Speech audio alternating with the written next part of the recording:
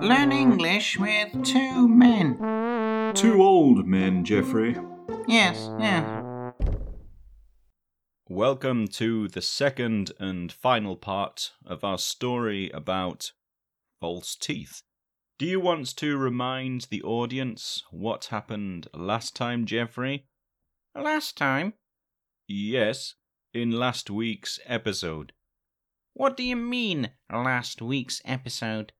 We just recorded that last episode 5 minutes ago. Oh, no.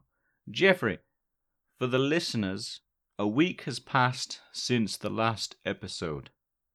Yes, we are recording both episodes at once, but they don't know that. They do now. You just told them. Please, just tell them what happened. Okay, yes. Well, I was on a bus with Doris. She took out her healthy teeth and tried to kiss me. However, we couldn't find our teeth, so everyone on the bus started looking for them. We didn't find them. We only found a false leg. Thanks, Geoffrey. So, this is part 2. You found the false leg, and what happened next? I stood up, and as I was taking the false leg to the front of the bus, I felt a hand on my backside. A hand on your backside? Yes, that's what I said. I thought it was Doris trying to get her hands on me again, so I told her not now. Please don't touch my backside. It's a danger zone down there at my age. Did she stop? No.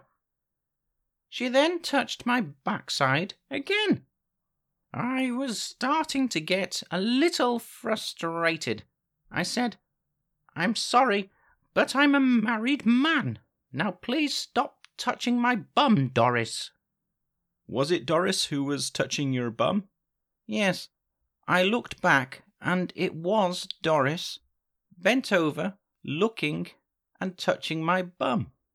Quite aggressively, too. Oh.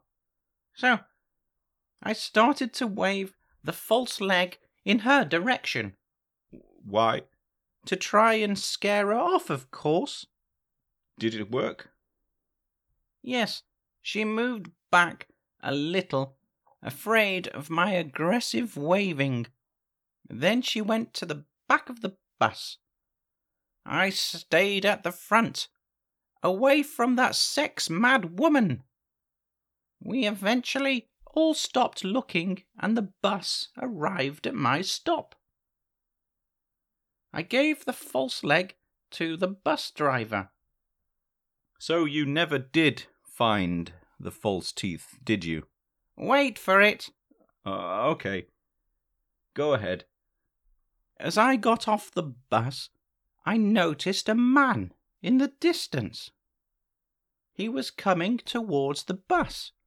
He looked quite animated, and he was hopping. He was hopping on one leg? Yes. Okay, of course. He must have been the man that... He looked quite angry, so I said to the bus driver, "You should go quickly. There's a strange man coming towards the bus." Geoffrey. So, the bus drove off before the man arrived. Geoffrey. Yes, what is it, Alfred? You don't think that was the man who was missing the false leg, do you?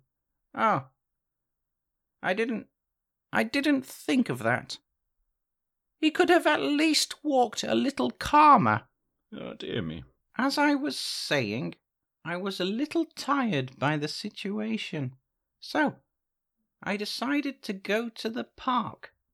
However, when I sat down, I felt something on my bottom.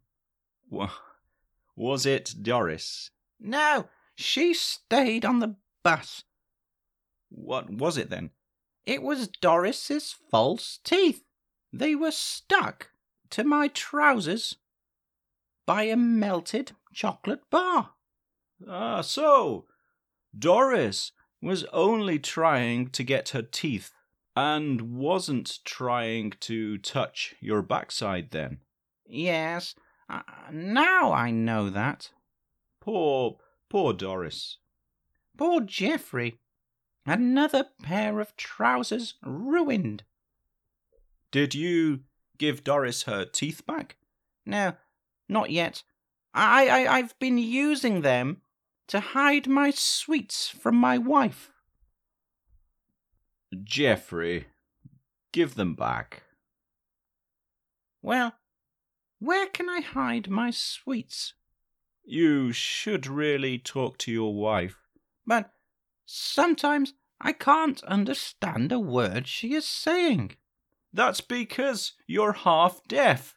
Yes. What?